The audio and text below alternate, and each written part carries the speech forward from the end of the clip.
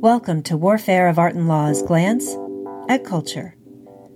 It was 1945 in Nuremberg, Germany. 24 Nazi party officials and high-ranking officers were made to stand trial for their actions. Then came 12 more trials, including what's been described as the largest murder trial in history in the Einsatzgruppen case.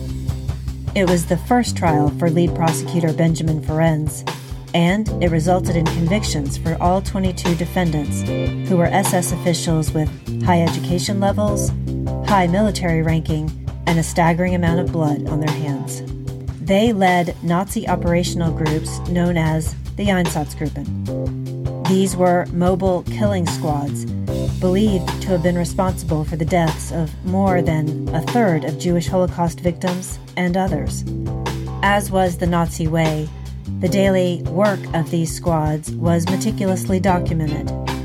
They invaded the Soviet Union, humiliating, robbing, and eliminating every person they encountered along the way who was considered a threat, including Jews and Gypsies, without regard to age. During the Nuremberg trial led by Mr. Ferencz, these disturbing actions were tried as international crimes against humanity and war crimes, and these members of the Einsatzgruppen were brought to justice.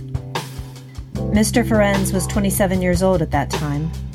He is now 101.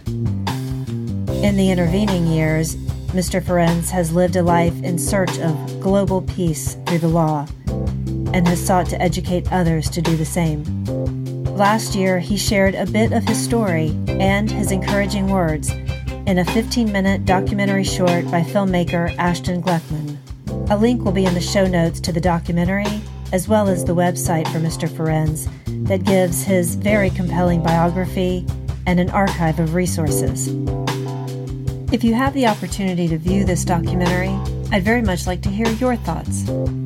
You can go to warfareofartandlaw.com for the number to call, or email me at stephanie@warfareofartandlaw.com.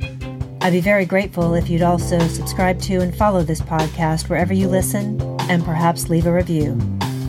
Until next time, this is Stephanie Drotti bringing you Warfare of Art and Law's Glance at Culture.